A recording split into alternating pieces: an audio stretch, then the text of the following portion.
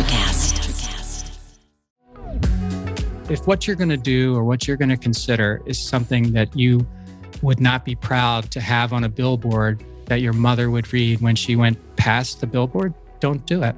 And I certainly did not or would not have wanted my mother to read about what I was doing. But when he said it, I didn't get it. Like I thought, oh, he's talking to somebody else, right?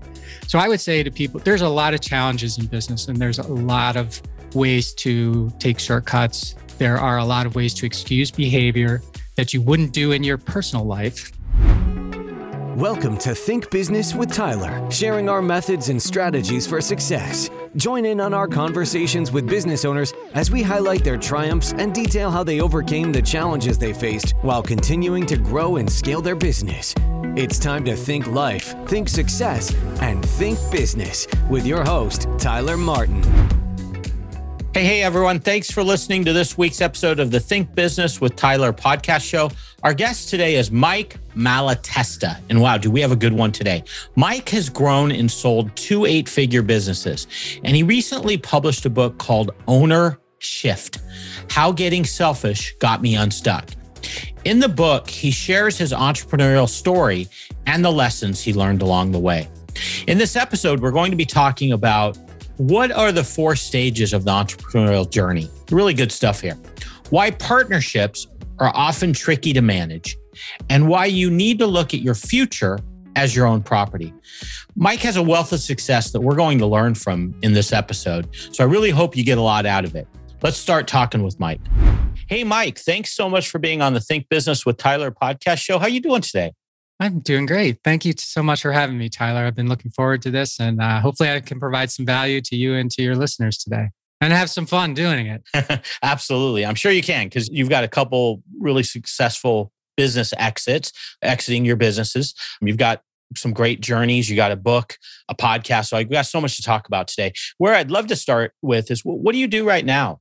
Well, a couple of months ago, I sold my second startup business. And so I'm an advisor to the new owner of that business. But I'm also spending a lot of time on my book launch right now. And of course, my podcast being, my podcast, How'd It Happen?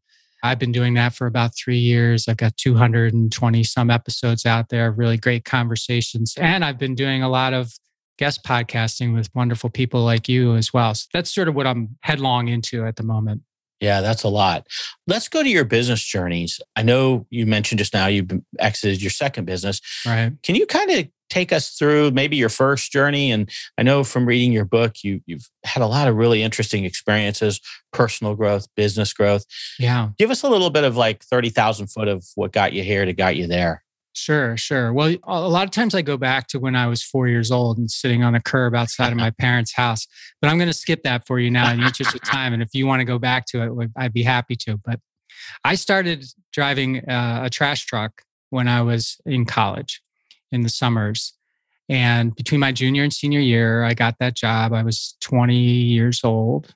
And I just wanted to drive trucks. I had loved trucks my whole life. And that's what goes back to the 4-year-old thing, Tyler. But so I got this job driving for a trash company in Philadelphia. And I just really, I don't know if fell in love is the right thing, but I really enjoyed the business. I thought the people were great. I thought what we were doing was good work.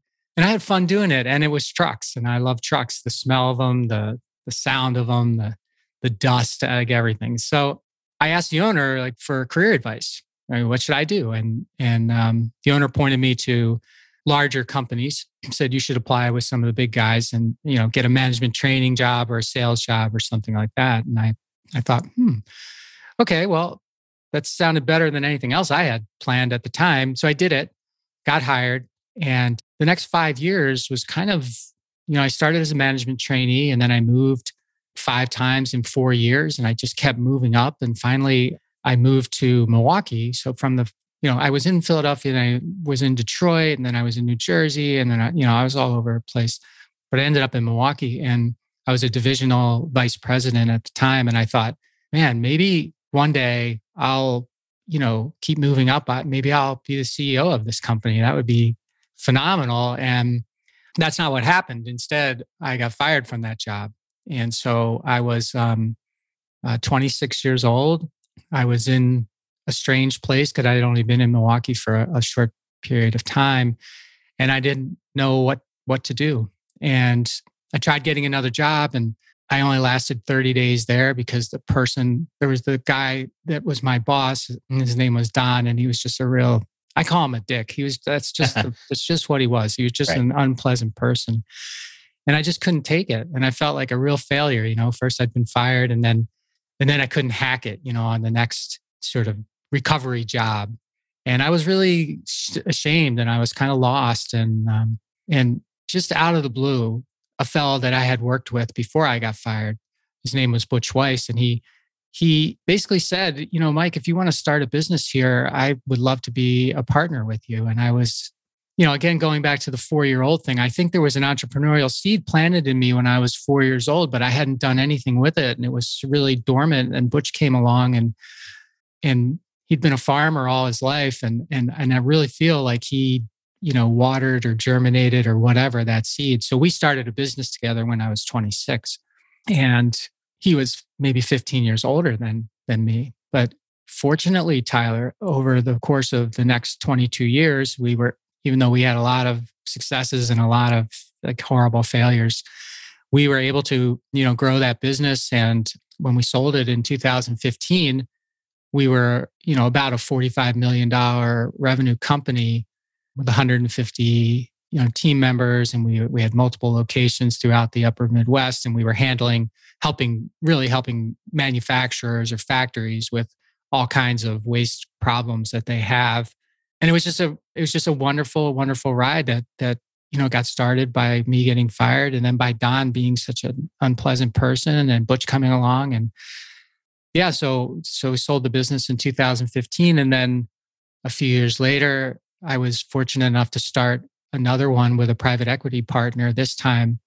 And similar business model, but we were able to accelerate it this time. And we were, we did well, and we were able to sell that business, like I said, a couple of months ago. And it was a really good outcome for everybody. And, that's sort of my journey so far. There's more to be written about that, or more to be created about that. We've got more futures to make my property, Tyler.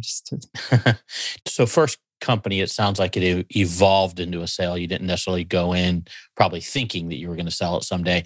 Was the second one, was that strategic? I mean, was it like a 10-year plan along those lines, or 5-10-year plan? I'm going to build it to this and get out. Yes. Yeah, you're right on both how you describe both of those. Yeah. So, you mentioned ups and downs. Obviously, selling is probably like the pinnacle of the feeling of creating something and then someone seeing value in it and buying it. There's some downs in there.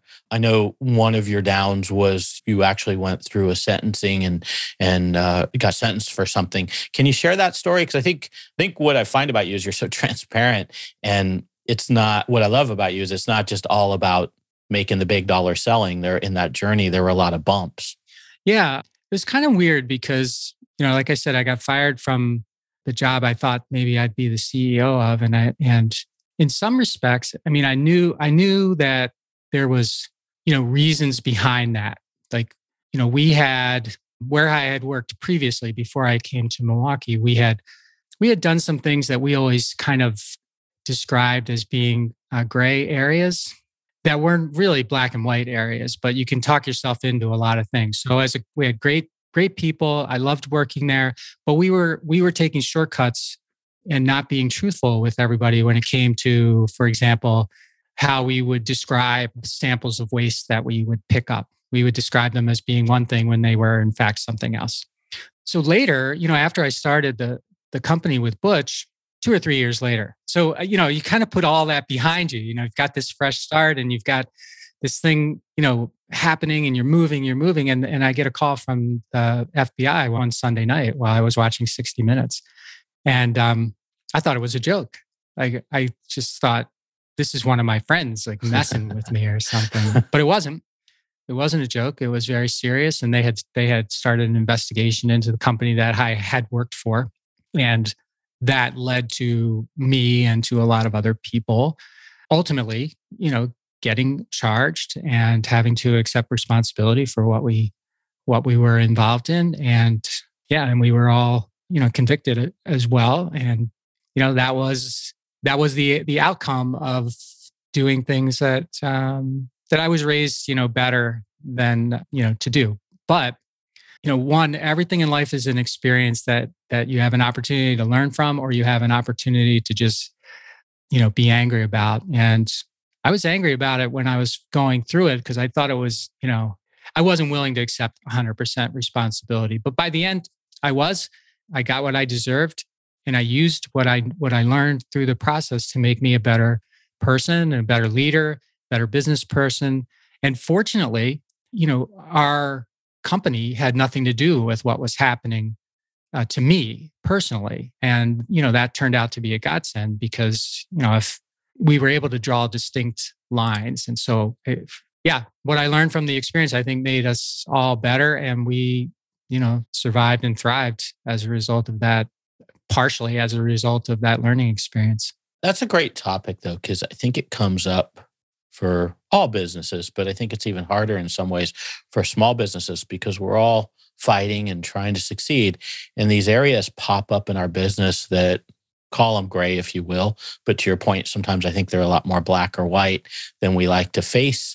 What would you say to the typical business owner when those kind of gray areas come up? Like, do you think pushing the envelope sometimes is a good thing? Do you think this is on a case by case? I mean, I'd love to know, what are your thoughts now having, frankly, maybe pushed the envelope too much and kind of getting your hand slapped, for lack of better words? I'm sure it was more than that.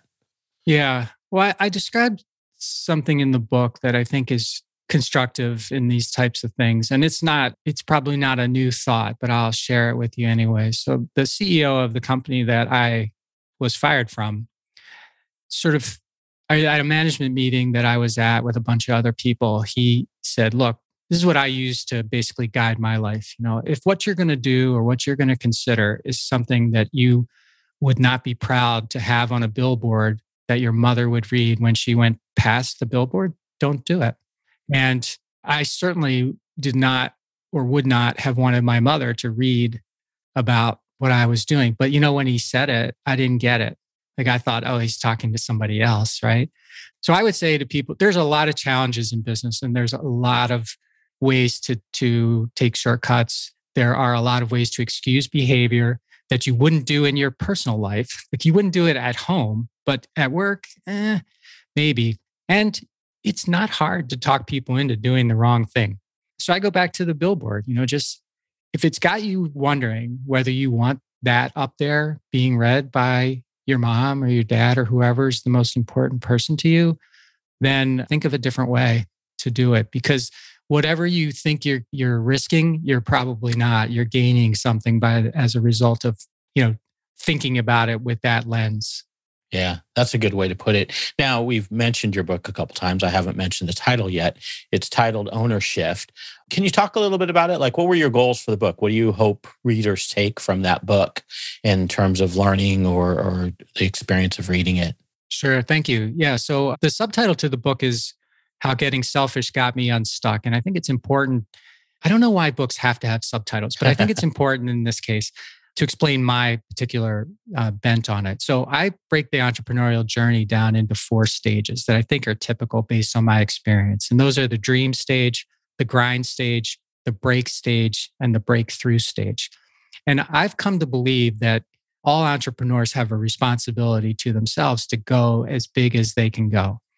And when I say big as they can go, I don't mean just financially big, because money is one part of it. It's not all parts of it, but going big from a capability standpoint, maximizing the capability that you have, that your team has, and that your business has. I feel like that is the job of the entrepreneur or the leader. So that's number one. And I do that by taking people through my particular journey, because everyone has a story, of course, and it's different than mine. But I feel like, if you can parallel your own stories to mine and walk your way through the book with your own personal sort of perspective, just using my stories as instructive. So that's the first thing, is the big thing. The second thing is the break thing. I feel like too many entrepreneurs don't go big because something bad happens to them, or something bad happens to the business, or a series of things happen, and they begin to lose energy they begin to lose focus, and they begin to not have any goals that are bigger than the ones that they've already accomplished. And when they get in that situation, I feel like they fall into this thing I call the valley of uncertainty, which is where I was after Butch, died in a fire, which we can talk about if you'd like. One, I want people to know it's okay if you end up there. It's not okay if you stay there. So a lot of entrepreneurs, I think, when they get there, it's just a very challenging situation. They're stuck. They don't know what to do. Everything that they've done that's worked for them is no longer working for them. Everything that they liked doing, they probably aren't doing much of anymore because they've sort of taken on all these different things. And there's a lot of thinking at that point that to me is small thinking. I gotta get smaller. This is, or I gotta quit. I gotta do something else. All of these different things. And I want people to know that, okay, yeah, it's natural to be there, but you can break through too. Because if you designed a system, and I believe this wholeheartedly, if you designed a system to get you where you are, which by the way is exactly what you did, then you are capable to design a system that gets you where you want to be. So let's just accept that as being a possibility. And once you've accepted that as being a possibility, breaking through becomes a lot less daunting. In fact, it becomes energizing because you want to get out there anyway. So that's what I'm trying to do. Go big and break through. That's what I'm trying to encourage entrepreneurs to do. If you're a business owner feeling stuck in your business, overwhelmed, responsible for everything that happens, and working long hours, Tyler helps his clients develop processes, hire high-performing team members, and better understand their financial metrics and numbers to allow for a more predictable, less hands-on business. To schedule a free, no-pressure consultation, head to thinktyler.com and click the meeting button. Tyler would love to see if he can help you work on your business, not in your business. Schedule a consultation today at thinktyler.com. Think life, think success, think business. That's what I'm trying to do. Go big and break through. That's what I'm trying to encourage entrepreneurs to do. Yeah. There's so much to unpack there. So I'm going to step back. Let's talk about partnerships. Because oftentimes, I agree with you, entrepreneurs, business owners, they get stuck. They're kind of on an island by themselves.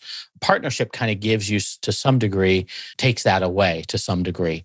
What's your thoughts on partnerships? And are you a big fan of them? Do you think they fit in certain situations? Yeah. So I think partnerships can be phenomenal. I think partnerships can be horrible. I had partners in both of my businesses, first and second. And so it all depends. If you have partners that are financial partners that you need for advisory help, and that's the role that they want to play, that can be a fantastic relationship. And I had that in both of my businesses. If you want a partner who is a complement to you and is very, the two of you or the three of you or the four of you are able to, divide and conquer, can be wonderful. But it's very, very tricky to manage a partnership well. And so the thing that drives me nuts about partnerships, I will say, is, we're 50-50 partners, right? 50-50 partners is probably, it sounds so great at the beginning and sometimes it works. I'm not, but most of the time in my experience, you get to a point in your 50-50 partnership where someone thinks that they're 60 and you're 40 and they are mad about that. And the other person thinks they're 60 and you're 40 and they're mad about that. And then you start really competing with one another for things that aren't helpful for either of you or for the business. So I just think it's really tricky. My personal opinion is someone has to be in charge in a partnership. And if it just makes you feel better to be 50-50 or 25-25, 25-25 or 33-33, I think you're setting yourself up for potential problems, because that's a hard thing for people to do for a long period of time. Yeah, that point of that 50-50 and getting to a point where you're kind of keeping score is one of the things I see a lot of times in partnerships is, things in your personal life happen, maybe a divorce or things that pull 50% of the partnership in a different direction. And it just causes this friction. It's really cool to see in your situation, though, for the most part, it sounds like you had pretty good situations that allowed you to anchor in some ways, I'd almost say, as you got through the stages. And then Butch passed away, from what I recall from the book. How did that change your mindset when that all happened? Yeah, that happened in October of 2003. And so we had been in business for just about 10 years at that point, maybe a little over 10 years. And, we had gone through, as I sort of mentioned earlier, we were probably a $10 million, $12 million company at that point. So we were doing fine from a growth standpoint. But we had lots of things, including the situation that I described, with the FBI and stuff that we had to go through. So I was way into that grind stage that I talk about in the book already. And, everything. So I kind of say that, even though our business had grown a lot from nothing, right? A lot. 10 years in or so, I was still treating it like it was an infant, like it needed me for all of its needs, its care and custody, change it, feed it, all that stuff. And that was really important to me and important for the business at the beginning, Tyler. But, it didn't need that anymore, but I didn't see that it didn't need that anymore. And so, but I was also being frustrated by the fact that it needed it all that time. So when I talk about this perfect system that you design, that's what I had done. And when Butch died, I dropped off a cliff into this valley because I thought to myself, he was the operating partner with me and we were super complementary and he gave me a lot of confidence. And when he died, I just didn't know what to do. And I wallowed around in there for a while, doing all the things that you do when you don't accept responsibility for where you are. Who can I blame for this? Whose fault is this? Who's going to help me out of this? Who's going to show me the way? Just all of those things. And in the meantime, I was sort of getting comfortable there because I was like, well, nobody's telling me I have to do anything. So maybe just your head trash, right? So ultimately, a couple things were really impactful for me in terms of my mindset and thinking. One was that realization that, I had designed this system to put me there. So it worked perfectly. And if I can do that so well, I can certainly design a system that gets me out of there. And then I heard this fellow named Dan Sullivan, who's runs, he's the founder or co-founder, how he goes back and forth on that, but of the Strategic Coach, which is an entrepreneurial training program that's very, very good. I was in it for 6 or 7 years. I think every entrepreneur that qualifies should be in it. But I was listening to a CD of Dan's and I just dated myself. I was listening to a CD of Dan's in my car and he was taking us through this story about a high school graduation, maybe his 50th high school graduation anniversary. And he said something during that discussion. He said 5 words. He said, "My future is my property." And when I heard him say, "My future is my property," I nearly, drove off the road because it was one of those things where I was like, what? Because I had forgotten that my future was my property. I thought my future was going to be the byproduct of all the other things that are going to happen to me that I can't control. And he said, no, you can own your future because it's your property. You just have to know what it is. And then you have to be willing to pay for it. And those two things, the acceptance of this perfectly designed system and my future is my property, just helped me a ton to get my head straight and start doing the job that I was supposed to be doing, Tyler. Yeah. I love reading from your book how you had self-awareness. Initially, it seemed like you fought it in terms of finding better ways to do things, but it seemed like you stuck with it. And I think that's the biggest part sometimes, is just sticking with things until you had that epiphany where it said, wow, this makes sense and it's coming together. Yeah. Another thing that stood out to me, you talk about, you have a whole list of things that you kind of learned along the way. And one of the things that really resonated with me is you say the score isn't the only thing that's important. I kept score of everything. Can you talk about that? Like how that change happened for you? Well, I think it's something that, for me, it was something that happened as a result of staying in the grind stage for so long. So while I was grinding, I thought, first of all, I was sort of brought up that you either win or you lose. Right. Right. And I believe that. And I still believe a little bit of that because it is important to win. But I wanted to win everything. Right.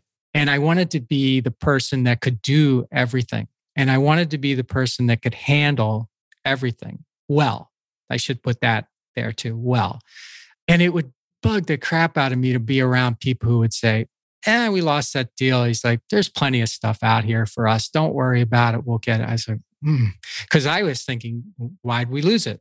Right? That's like, we lost. That's the thing. We lost. Right. But I think that's loser thinking now. I thought it was smart thinking, winner thinking before. I think it's loser thinking now because it's really about education. So to me, so every time we don't win, we get better to win the next time. That's as a leader, how I should be looking at it. So if we lose, it's not because it's not personal. I was taking it personally. It's not personal. It's just, we didn't check all the boxes. So we go back and we learn, how do we check all the boxes? And that goes for, whether it's a deal, whether it's, a person you want on your team that you can't get, whether it's whatever. So I just feel like there are a lot of things that held me back where I think I would be much further along in life and more successful had I recognized it sooner. And that is definitely one of the things. But don't you think that's part of the journey too, though? Because I think as business owners, a lot of times you said something really interesting. You said it's not personal, but even within like my own client base, and even I can say this with myself early on in my journey, those lines are gray. When it's like your business, it is kind of personal in a way when you lose a deal or when, someone in your staff that makes it sound as if being second best is okay. So it has this feeling where you almost have to learn to separate those two, where it's not personal. And it sounds like what I hear from you and how you just worded it is like you went from being a business owner to being a leader. Would you say that's kind of true in terms of that development? I would. And you just reminded me of, so I talk about these 4 fallacies. And one of the fallacies revolved around responsible versus responsibility. And I internalized everything as if I was responsible for it, like directly responsible for it, and that it was personal. And I needed to shift my thinking to away from being responsible because it's hard to get away from that as a business owner or entrepreneur, really hard to get away from that. But I shifted to, I have the responsibility for. That was what my thinking was, is instead of I'm responsible for it. So for example, when we lose something, it's not personal to me, right? It's not like I lost this and that makes me a bad person, but I have responsibility for the loss. We lost it. So what do we do? And that's the shift in thinking from responsible to responsibility helped me a ton. Yeah, that's a good one. What are the 4 fallacies, if you don't mind sharing them? Yeah. So the one was that I can handle anything. So that's sort of the rugged individualist fallacy. The second was that I was responsible as opposed to I had responsibility for. The third one was that I wasn't thinking about my future at all, right? I was just thinking that I certainly couldn't imagine that I could own my future. Like I thought I was just in the wind, future would be whatever happened because of other things, And then the fourth one was isolation. I spent a lot of time being very, very close to my business. And in fact, sort of putting walls up around my business and trying to figure everything out, getting back to the handle everything. So I put these walls around me that made me sort of the hero. And it really kept me from doing what I was supposed to be doing or getting the help that I needed. You learn all you can learn from the people around you fairly quickly. And I don't say that to disparage anybody. It's true about me or anyone else. And so if that's sort of my, the kingdom that I want to claim, well, man, oh man, am I leaving a lot on the sidelines, right? From all the other stuff I can get. And it took me a long time to figure that out and accept it and then do something about it. Very cool. I want to shift gears. So you've got a book now. What was it like to write a book? I mean, for those of us, myself included, that are aspiring authors someday, what was that process like? Can you give us some words of wisdom? Yeah, I can. It was, for me, it was a very long process of wanting to write a book, which sounds like where you are, yeah, right? Versus actually writing a book, which was not that long of a process. Sort of like the change in responsible to responsibility. You have to shift your thinking, right? So for a decade or so, I had been saying, yeah, I want to write a book. And I'd been doing some writing and I did a lot of writing and I put it, in a drawer or saved it in a file and it never worked at all on making it into a book. So it was a goalless goal, you know? And then after I sold the first business, I said, well, okay, this is something that has been on my goal list. I need to make progress to it. And the reality was I couldn't do it on my own. So I needed to work with someone who could help me. And I found a company called Scribe Media that has a process that they help authors go through to write a book. And I took their course and joined that process. They gave me everything that I didn't have. They didn't give me any of the words. They didn't give me any of the writing, but they gave me the organization, the structure, the process, the support, all of those things. And I needed those to get going. And so when I started, it took me a year to write the book. And that included several shifts in the book that I ended up writing from what the book I thought I was going to write at the beginning. But it was easy to do because I followed their system. And anybody that knows me, when it comes to business or anything else, I wasn't for a long time, but I am very, very adamant about systems and process in a business. And they provided me the systems and process I needed to write the book. So it was hard. Yeah. I mean, it took a year and that was pretty much every day doing something, but it was very manageable, 250 words or 500 words. It wasn't, it was something anyone can do, basically. A couple paragraphs is something anyone can do. And then, they helped organize it and edit it and do all of those things. So that's what I needed. I just put a podcast out today, in fact, about the 5 things I learned while writing my book. So, if people want to go there to the How Did It Happen podcast and listen to today's episode, you'll get a little more about what I learned going through it and what might be helpful to you and I think you should be one of those people who wants to write a book. Yeah. So since you brought up your podcast, because I wanted to talk about that too.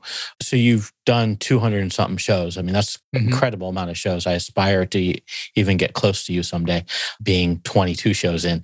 Yeah. So what's the theme of your show? What, from being a guest as opposed to being a host, I'd also love to know your thoughts. Which side do you like better? I get sometimes people say to me, hey, it's great you're a host and everything, but you're not really displaying any of your own capabilities by doing it. But I still love to talk with really interesting people like you that have these incredible journeys that we can learn from and get better at. So even though I know it doesn't position me as what I tell people, I don't really care.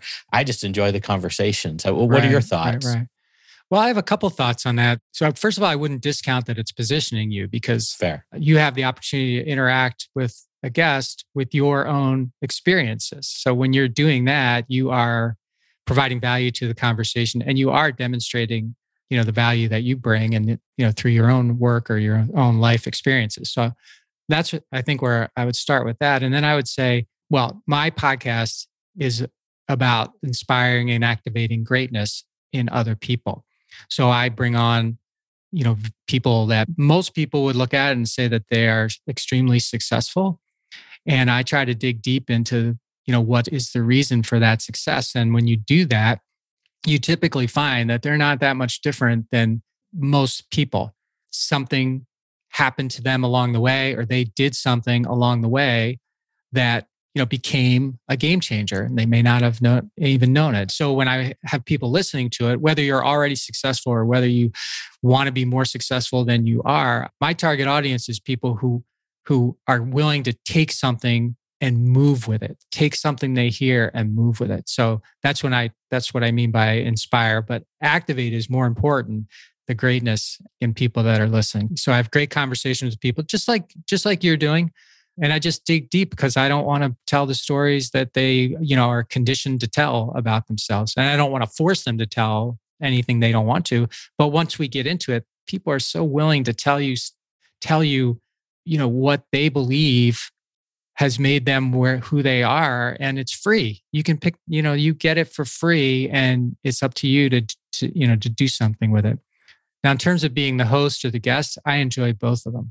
I'm a lot better guest, I think, because I've been a host I don't want to toot my own horn there, but I'm a lot better guest, I think, because I've done a lot of this and I know what a good guest, sounds like, feels like, looks like, and contributes. Fortunately, most people are good guests because they have something important to share. And if you can get into it, like you're good. So if you can get into it, you're going to deliver your listeners something that they really want. Yeah. Yeah, I agree with you on that. I'm always amazed at people that come onto the show. They just have so much to share. They have, to your point, like there's just something deep there a lot of times that they're just so open to sharing with you that's what makes these so fun is you get to hear their journey and their perspective. I'd love to switch over to books. You obviously have a great book. What is something you've either enjoyed reading or that you're currently reading that you can share with us? Well, one of my favorite books, and one that I think changed my life and my mindset is Think and Grow Rich by Napoleon Hill. It's a great one. I have that book back here because I want to show people it all the time. And it's all marked up, and it's an old book for people who aren't familiar with it. The book was written in the 1930s. So you think, 1930s, almost 100 years old, but your mind hasn't changed in 100 years. I can tell you that. And from a developmental standpoint and from a ability to harness it standpoint. And Napoleon Hill, I think, does a phenomenal job doing that. And he, just from, your mind is a computer to your ability to compartmentalize stuff, how you feed your subconscious mind, there's just great stuff in there that people who make it have, and people who don't may not. So read the book. That's good. That's a timeless one for sure. Can you, as we wrap up here, give us a life tip or a business tip that we can apply, make our lives better? Yeah. So this is stolen from Strategic Coach as well, but I think it's wonderful advice that is simple but too often overlooked. Show up on time, do what you say, finish what you start, say please and thank you. You do those 4 things, you will build a culture, you will build a team, you will build trust, you will build success. Those are simple things but just walk around today and see, who you interact with, and see if you can say those things about those people, that they always do those 4 things. You always do those 4 things, you are going to be special. Yeah. All 4 are powerful. I think that do what you say you're going to do. That's one, fortunately, someone said to me very early on. And it's funny how things just stick with you. Like they just, when you give a commitment to a client or to a friend or a family member, you just got that echo in your mind going, you got to deliver. You just said you were going to give it to them tomorrow. That's who you are. That's, Yeah. And if you don't, or you can't for some reason, tell me before it's due, right? Tell me before what you said was going to happen doesn't happen. Yeah. Yeah, that was a great one. So, hey, your podcast, howdithappen.com. So guys, there's a D in there.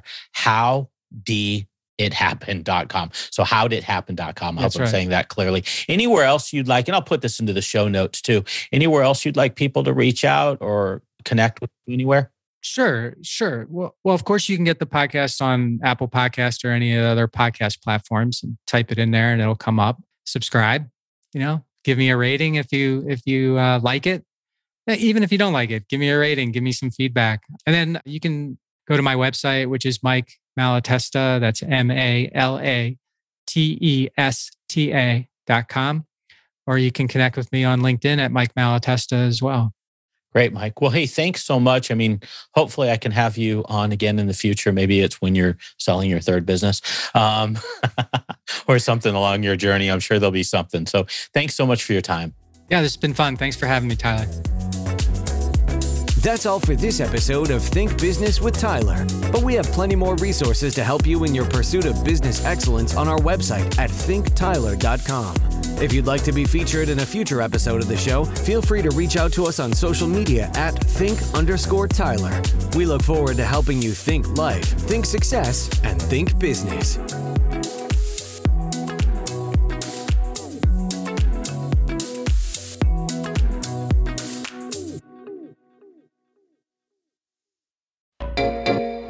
Hey there, fabulous souls. I'm Stephanie Baklaan. And I'm Eden Alpert. And we're the hosts of the brand new podcast, Unapologetically Fab. Get ready to join us on an amazing and real journey as we dive into life after 40 and own it. We're all about changing the narrative, leaning into who you are, and living a life by your own design. Join us as we embrace life unapologetically and redefine success. This is Unapologetically Fab, An Electric Cast production. See you there. Electricast. Electricast. Welcome to the Candle Power Hour.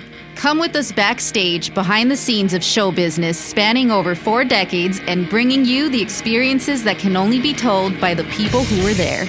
Our guests are from the A-list, the F-list, and everyone in between.